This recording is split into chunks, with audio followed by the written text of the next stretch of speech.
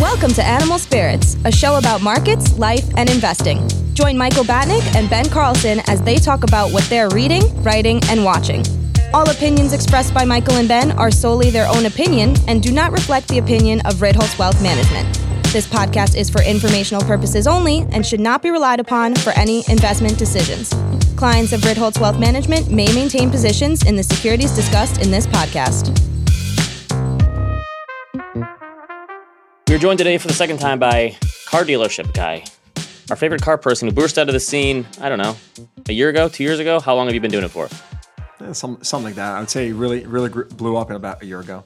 Okay. Last time we talked to you, Michael talked about his new experience getting a Jeep, and I rode in it. It's a nice car. It's got a nice top that sort of fades away in the summer. Pretty. Michael doesn't like the EV, I guess, part of it. Something wrong with it, right? I'm not quite regretting the purchase because I like how it looks and I love the electric top, but the electric part of it isn't great. It shut off one time on the road and I was like, I started sweating. I was very anxious. People were honking. Probably not the greatest vehicle, but I like it. It looks nice. Thank you. So I think my lease is coming up in early 2024. I lease a Ford Explorer. I need the room and I have kids. It's like the Honda Accord of SUVs for me, basically, right? And I think actually, and it's supposed to go up wait in a minute, April. wait a minute before we get it. Tell him your take. What's my take? If Ben could have any car in the world, he would have a Honda Accord. I'm an A to B guy. If I could just pick a car, I would drive an Accord. That is a basic B take. No one drives a sedan anymore. I want to drive a sedan, but I have 3 kids and they have sports, and so I can't fit it. That's my goal one day.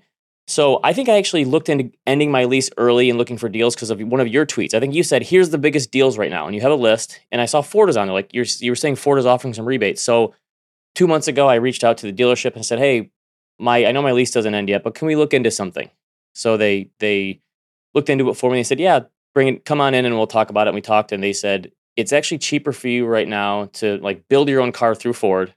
And it would be more expensive for you to buy a car that's already here on our lot than it would be to assemble a car through Ford and have them make it and then send it here. All right. So they did that. And you've been tweeting the fact that auto rates are 9% and saying fewer people are leasing because of this. And so I'm thinking, oh crap, my payment went up, I think 12% or something from 2.5 years ago. It was negligible. It was up $30 a month. I was shocked. They gave me a bunch of rebates. And so I got it. So I said, give me the same car I have now, just a different color, but all the same features.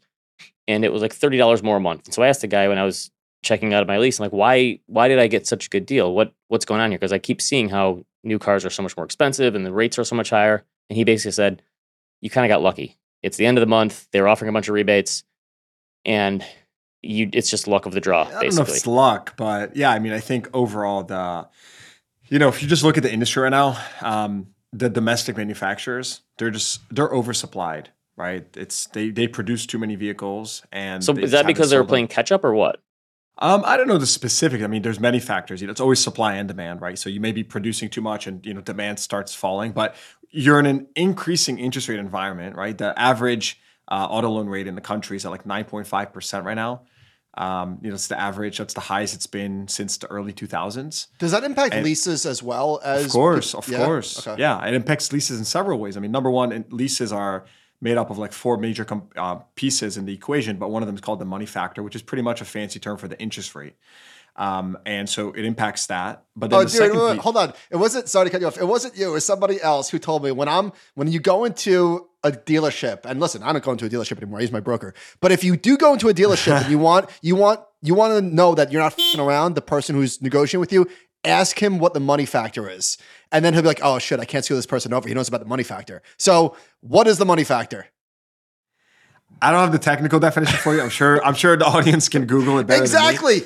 than me. But it's so essentially you don't even know it. No, but I'll tell you what it is. It's essentially the interest rate, and then they divide it by I forget it. I think it's divided by 365 or something, and you essentially get the interest rate in it's just the discount rate basically, right? Yeah, in decimal format. That's what I'm saying. It's dumb. Everything. It's just the finance world. I talk about this all the time. People make things confusing so that other people just don't get it, right? Finance, all these derivatives and all this crap, right? You're just trying to get an edge on someone else. But the bottom line is, So yeah, look, interest rates are seriously impacting leases. Leases are down. If we were leasing in 2019, like 1 out of every 3 new cars, today it's 1 out of every 5.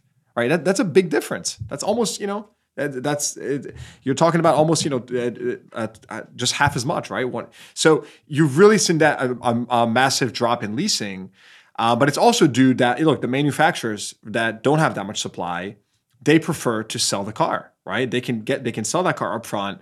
And so it's also, an incentive thing because, you get all those upfront economics. And so, leases are just down across the board. And you're seeing that the manufacturers that have supply right now and are doing more rebates and offering sales and discounts are the domestic manufacturers. Ford, Stellantis, GM. Intuitively, you would think, not knowing anything, that given interest rates that people would prefer to lease instead of to buy, to finance it. But you're saying that leases are just as impacted by interest rates as owning, as purchasing? It's tricky because on one hand, the average lease payment versus the average monthly payment, if you compare the two over since 2019, leases have gone up. They've actually increased 10% more than a normal monthly payment would have, a purchase. And what drives that? So again, like I said, it's, manufacturers are disincentivized to lease the car.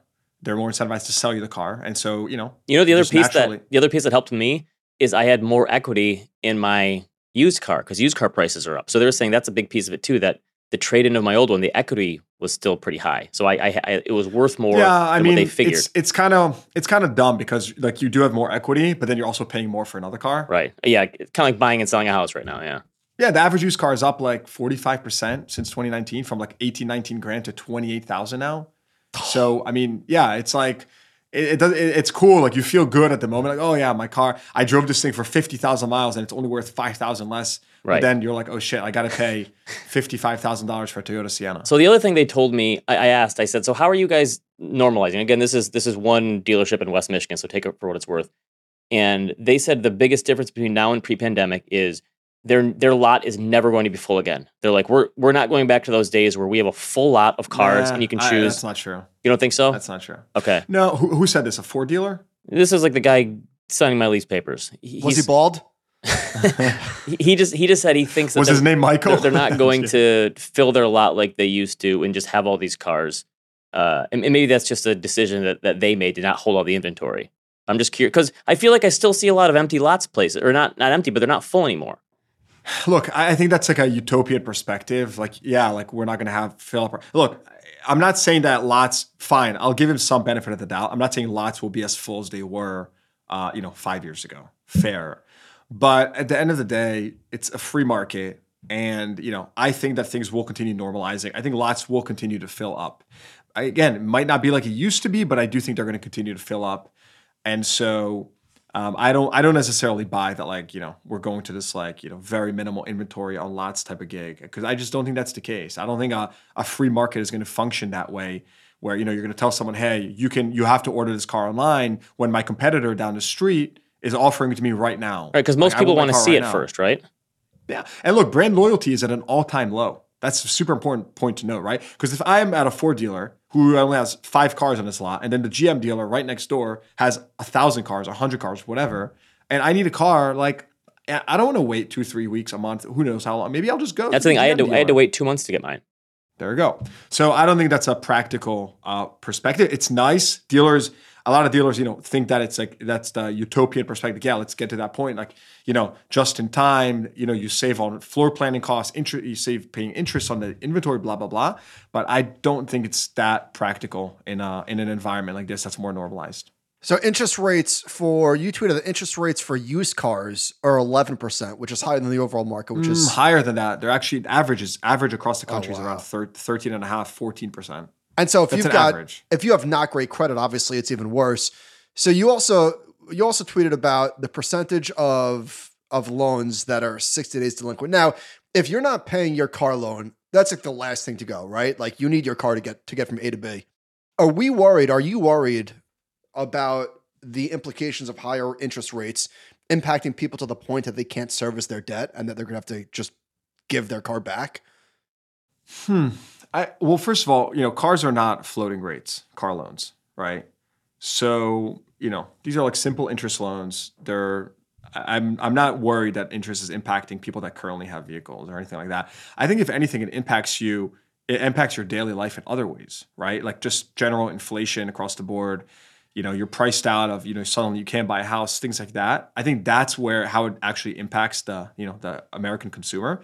I'm not an economist, but I'm close enough to this info that, I have sort of that kind of pulse. And so anyways, I think that you're going to get squeezed. People are getting squeezed in other areas of their life, student loan payments being resumed, all these things. And I think that impacts your ability to pay your loan on time. And I think that's why we're seeing defaults. Or delinquencies specifically. I want to say that like 60 plus day delinquencies for asset-backed security loans are at like 5% or so, plus minus, which is I think it's the highest since 2009.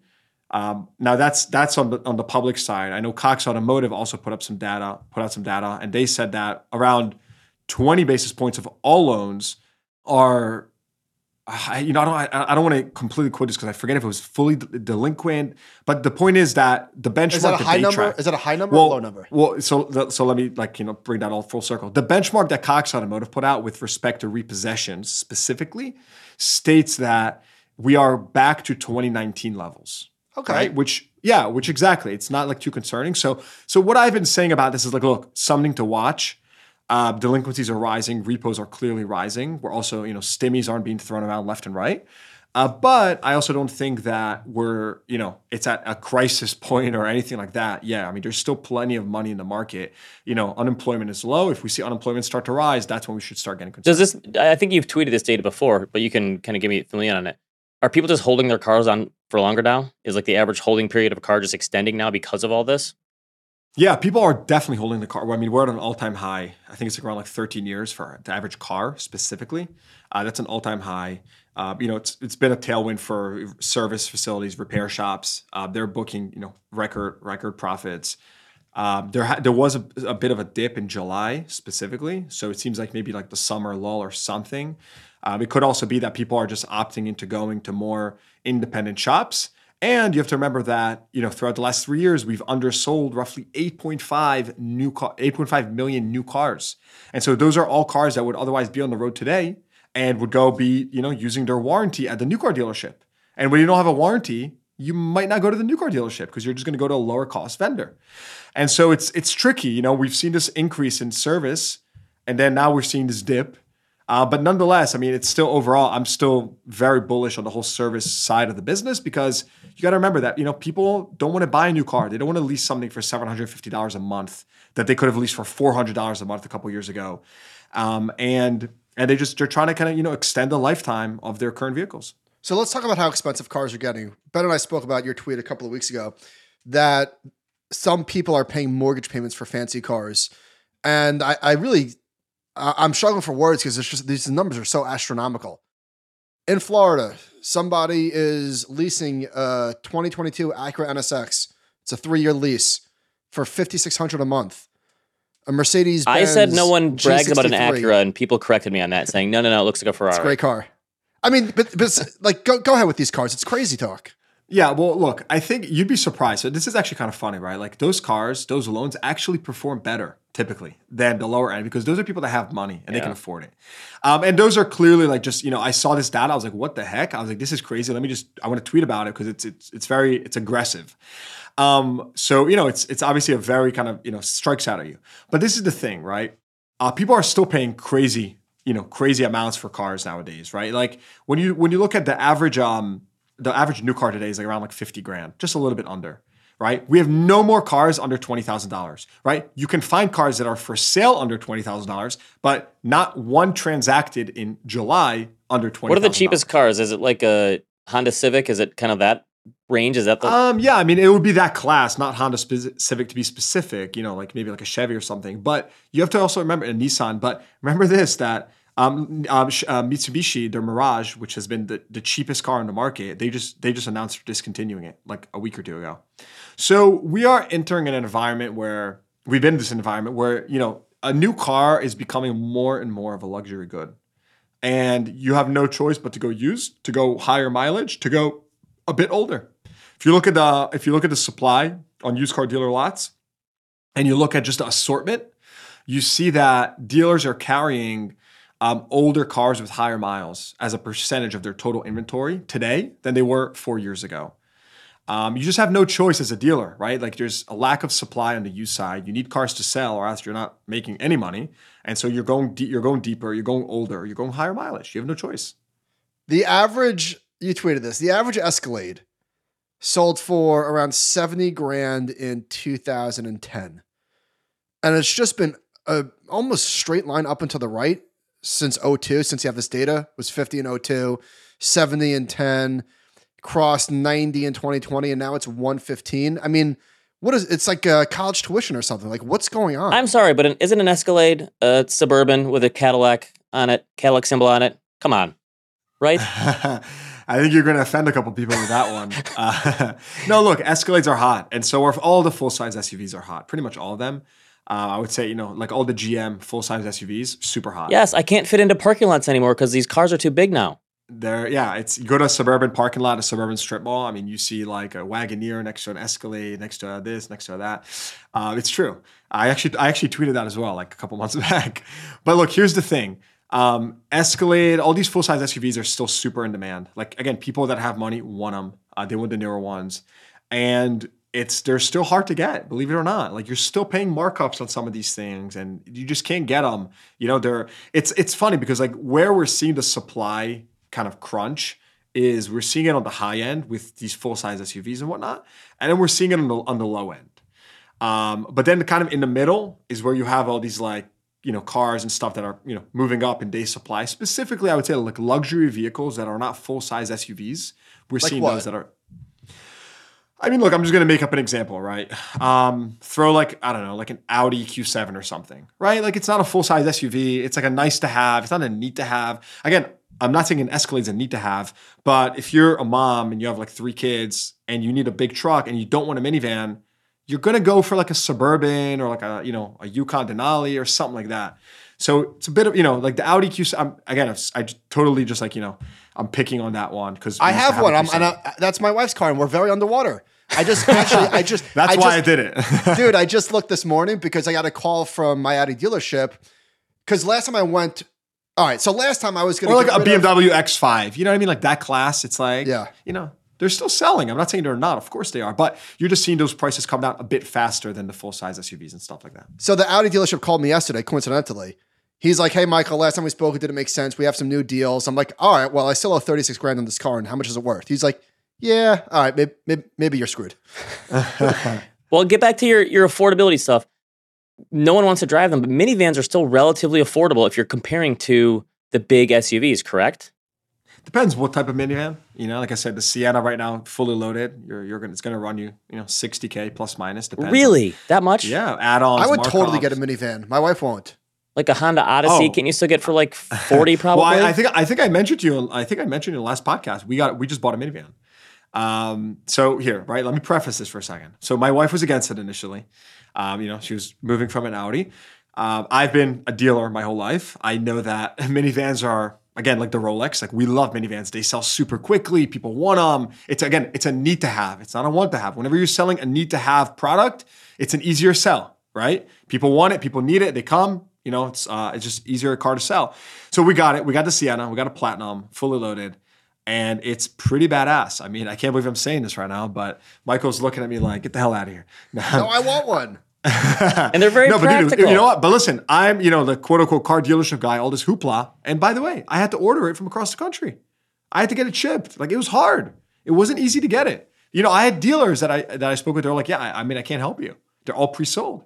So it was not easy. So I can only imagine for the, everyday consumer, how difficult it is. If you had to break down the average, it's hard obviously to come up with the attribution, but how much of the average car price seemingly going to the moon in the last 10 years is because of bigger SUVs and not selling as many sedans? Because what is it now? 2/3 of all cars are SUVs and trucks. Yeah, how much is it? How much is the average being pulled up because of that? And how much is it because prices have just really gone higher? I don't know the exact split there, but I can tell you that, look, consumerism, just, the taste of, the American consumer for an SUV, a bigger vehicle, more well-equipped, more technology, more features, that impacts. It's expensive. You need more chips. You need more this. You need more that. And so, we are not selling these base models anymore. No one wants them. And so, yeah, I mean, it's had a massive impact on prices. I can't quantify that for you exactly how much, but I can tell you that, like I think the number one most requested feature from like moms in the country is CarPlay, Apple CarPlay. Yeah. By the way, like my wife, huge Tesla, like she was like, I want CarPlay. Right. So you just see it's these features and technology people want them. So how much, if you did get the base model, like percentage wise, how much could you save if you just said, I just want no bells and whistles. I want it just a straight whatever. Give me it off. Like you could save, I don't know, 15%, something like that. I think so. MSRP on a Sienna, I'm looking is like 46,000. So maybe like 10,000 less than I paid or so after getting all features and stuff. So we're, it's not, it's a lot, but it's not like 20 grand, 25 grand. It's not that big of a swing. Right. Let's talk about Tesla and electric vehicles. All right. So you said electric vehicle market share has been on a tear since 2020. So this is by year from 2020 to today. 1.7%, 3.1%, 5.5%, 6.9%. Nice. Is this new sales or cars on the road? This is new sales. Okay. So 7% of new sales are electric vehicles. You also tweeted, for the first time ever, Tesla outsold Toyota in California. But then I also saw a tweet over the weekend that was making the rounds on Twitter showing that at the start of the year, the Model S was 105 grand. Then it went to 94 in January, 89 in March. It's been coming down, down, down. Today it's 75. So again, 105 to start the year, the Model S. Now it's 75. What the hell is going on with these Teslas? I think Elon Musk is either putting on a masterclass or he is... I don't know what he's doing. I have zero idea what he's doing. But here's the thing. Like he's definitely doing stuff that's unprecedented in this industry. Like he is taking goods that are, $100,000, 120, 150. He's discounting it by like 10, 20, 30 grand with one swing. I don't think many companies can't even do that, right? Elon Musk, he has that autonomy, he has that power to pull off these moves. He's clearly a long-term thinker. His goal is clearly to put cars on the road over short-term profits. So you have to be, you can't underestimate this guy, man. I mean, he's being very aggressive and we don't even know the ramifications of this. Like he just lowered prices the other day. How is that going to impact dealers? I can tell you one thing, every dealer that had Teslas in their inventory, again, just lost a ton of equity on that. Everyone just took a big L. Just imagine, right? Like your neighbor, your house is worth $1 million. Your neighbor just sold his for $700,000. It's the exact same house, hypothetically. Your house is not worth $1 million anymore. So I just think that what he's doing in the industry, we're going to know over the next couple quarters how it impacted in hindsight. But he's just putting a ton of pressure on prices. Tesla bulls would say, this guy's moving so quickly, he's a genius. He's not letting anybody else enter the market because these prices are so low that competitors wouldn't dare do it.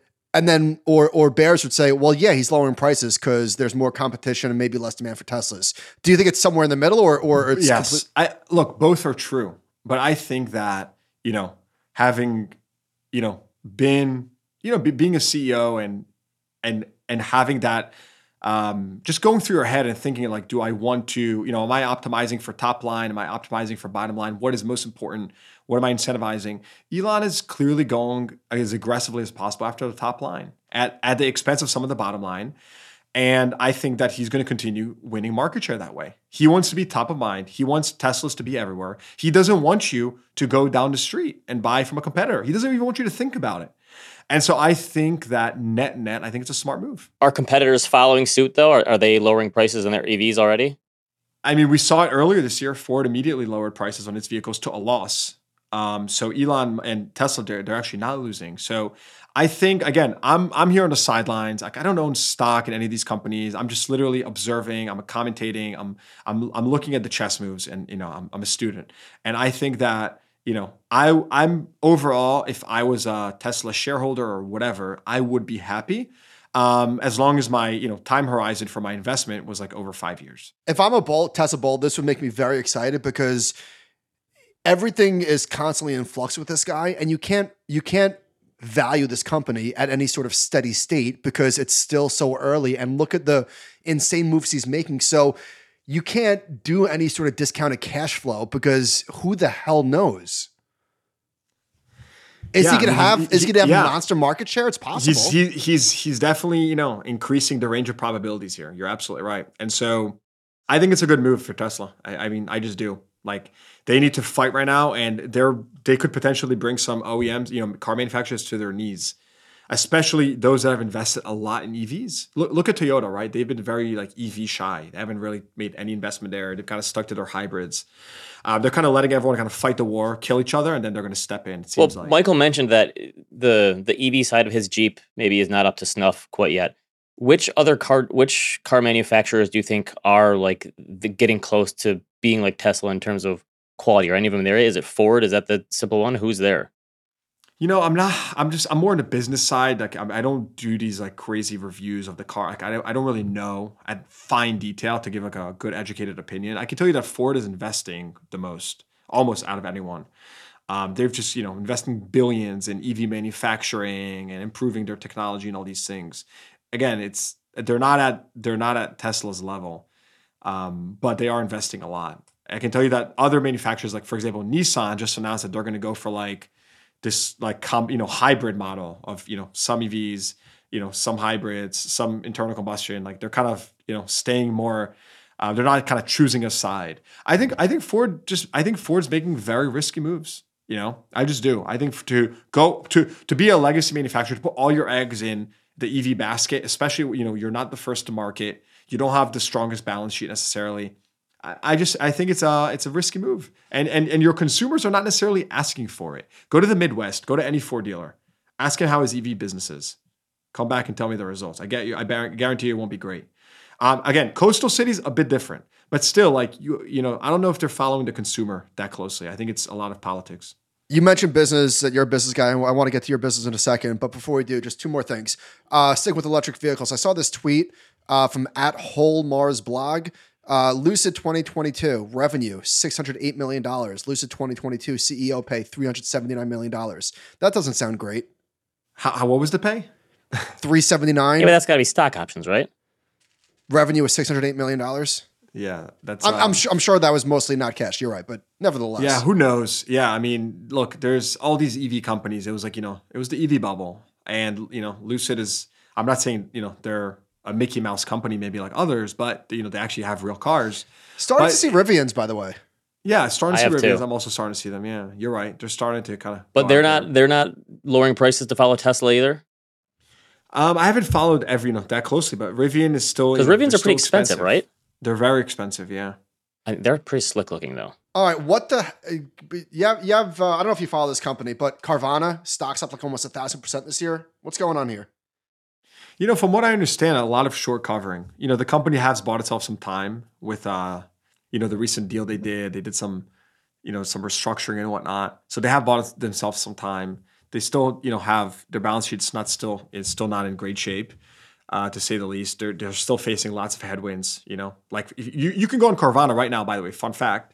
Look up Carvana's Teslas. They cost more than new ones. Like they haven't this has all just happened, but you see like this stuff is just crazy, man. The pace that things are moving here has become like a stock market and it's the car market. And so Carvana, yes, they do, and I'm sure they're going to adjust these, or I'd hope they would. I'm assuming they're going to adjust these, maybe not. But the point is, look, it's I think they've built a very strong consumer brand. There's no doubt about it. They've scaled these vertically integrated, used car operation, logistics, reconditioning tremendously. And so, they definitely have their place with the consumer. What are they going to look like in 5 years? I don't know. Will they shed some business units, outsource certain things to, become leaner and to lower their improve their cost structure? Maybe. But I think we're seeing a lot of short covering right now. And, it's kind of been trading like a meme stock. So it's kind of tough to know where it's going to go next. Sometimes it's just that simple. All right, so car dealership guy, you came on the scene, I don't know, 2 years ago or so, and has had a meteoric rise in the content industry. You're doing car content better than anybody else. What has your journey been like? What's on the roadmap? What do you got going on? Yeah, so first of all, appreciate that. Yep, on X, or as they say now, I'm at Guy Dealership, GUY Dealership, so you can follow me. Look, so it's been a very interesting journey. Like I came into this as just for fun. I remember this day, I was just sitting in bed with my wife. It's like whatever, like 9:30 p.m. or something. I'm on my phone. I'm like, let me just create this account. I know a lot about this industry.